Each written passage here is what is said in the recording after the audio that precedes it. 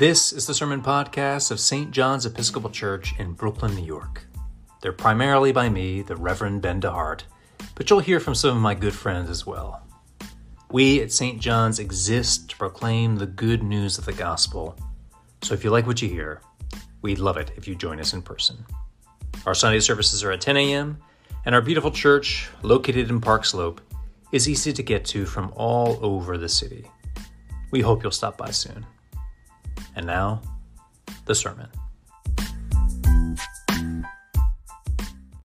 Now, I don't know about you, but every Sunday, even though I've been to Palm Sunday services for 37 years now, every Palm Sunday, I forget all over again that this is Whiplash Sunday.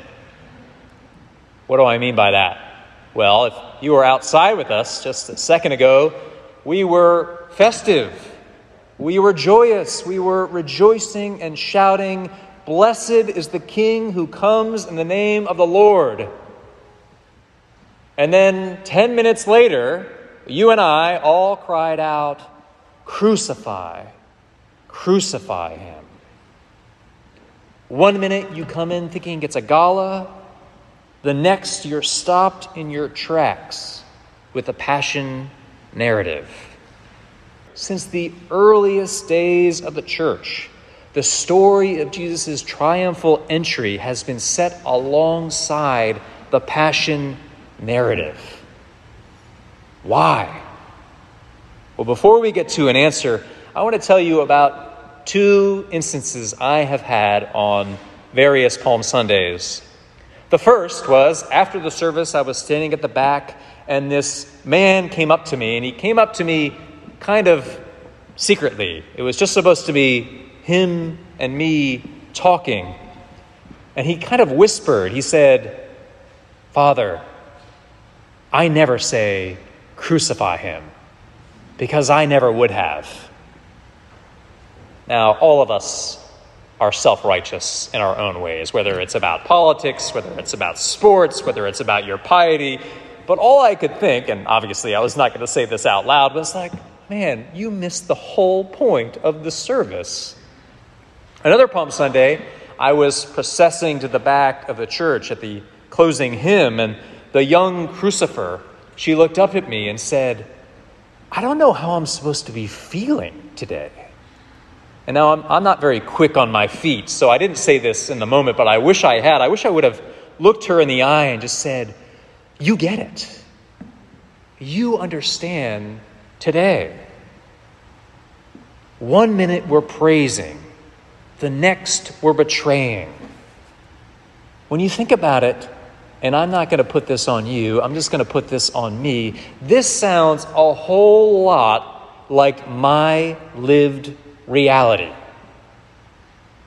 Maybe you have heard, I'm sure all of you have heard, the adage, there's a fine line between love and hate. And most often when we think of that, we think of romantic relationships. And it includes romantic relationships. But for me lately, it's been more platonic friendships. Unfortunately, in the past couple of years, and it has seemed outside of my control, I've lost some friendships, some friends who I think really liked me, got to a point of not liking me. And I don't want to put this as I'm a victim. I have definitely been in romantic relationships, before Chelsea, of course, where I was head over heels 1 minute, and then the next felt betrayed, and there was hate in my heart. It wasn't very priestly-like at all. I'm sure that none of you in this room can relate to any of that. But I think what Palm Sunday gives us is a glimpse of human nature. It's a glimpse of 1 minute to another for a lot of us. It's a picture of that age-old notion of original sin. Now, before you roll your eyes at me, now he's getting doctrinal on us, I don't think that the doctrine of original sin, rightly understood, has ever been more in vogue than today. What do I mean by that? Well, just think of the language we use today. We're no longer modern. Maybe we're late modern, maybe we're postmodern, whatever you want to call it. We don't think of ourselves as autonomous individuals anymore. We use language like systematic injustice, systemic racism, systemic oppression. You fill in the blank. We realize now that it's more than just me and my choices in my sphere.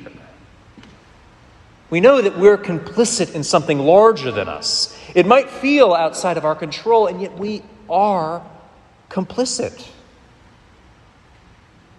And we're well-meaning people, right? I look out in this room and I see generous, joyous people.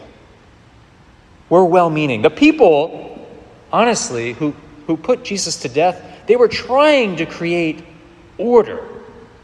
They were well-meaning in their own way. What this Whiplash Sunday shows us, this praising, betraying, this kind of dual nature part of all of us, the good and the bad, this well-meaning, but at the same time we're complicit in something bigger. I think it helps us understand this reading. Because for too long, when people have read this text, they've thought, oh, the Jews killed Jesus, or oh, the Romans killed Jesus. But the message of this text is neither. I mean, Jesus and all of his disciples are Jews. So if you have any of that in your mind, throw it out once and for all.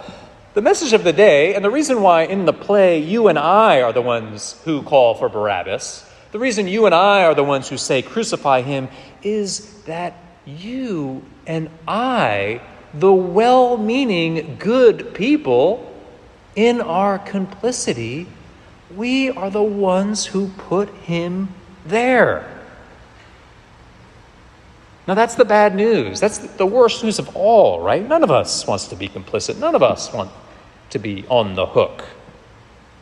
But we've got to stare that in the face. And I think it actually becomes good news because when we're complicit and God in Jesus goes to the cross for us anyway, that means that in your day-to-day life, your first reaction need not be defensiveness.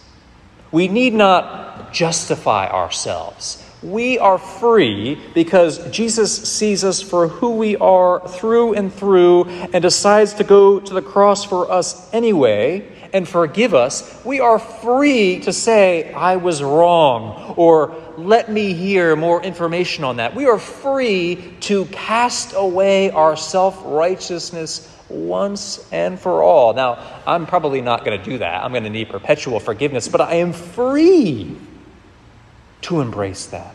And there are moments in my life when I embrace that. They're sparse, but there are moments. My friends, the playing field has been leveled. None of us is righteous. We're all complicit in one way or another. And that's not to make light of what we do, our betrayals, etc. The good news of Palm Sunday is that God in Jesus loves people who 1 minute are praising and the next are betraying. God in Jesus did not die for good people, and he does not die so that good people might get better. He goes to the cross for us so that we might be made new, so that we might be forgiven, so that there is no more scorekeeping. There need not be any more defensiveness. On one level, it's really too good to be true, and yet it is true. So as we go into Holy Week this week, as we turn to Monday, Thursday, Good Friday, and Easter Sunday, we cannot skip over the cross, for it is through the cross that we come to life, through the cross that we come to forgiveness, through the cross that we come to healing, to let the weight fall off of our shoulders. We need not justify ourselves anymore because there is one who has justified us. And so just as I said last week, I'll say it again this week. Live. It frees you to live. It frees you to love. So now let's affirm our faith by standing together and saying the Apostles' Creed.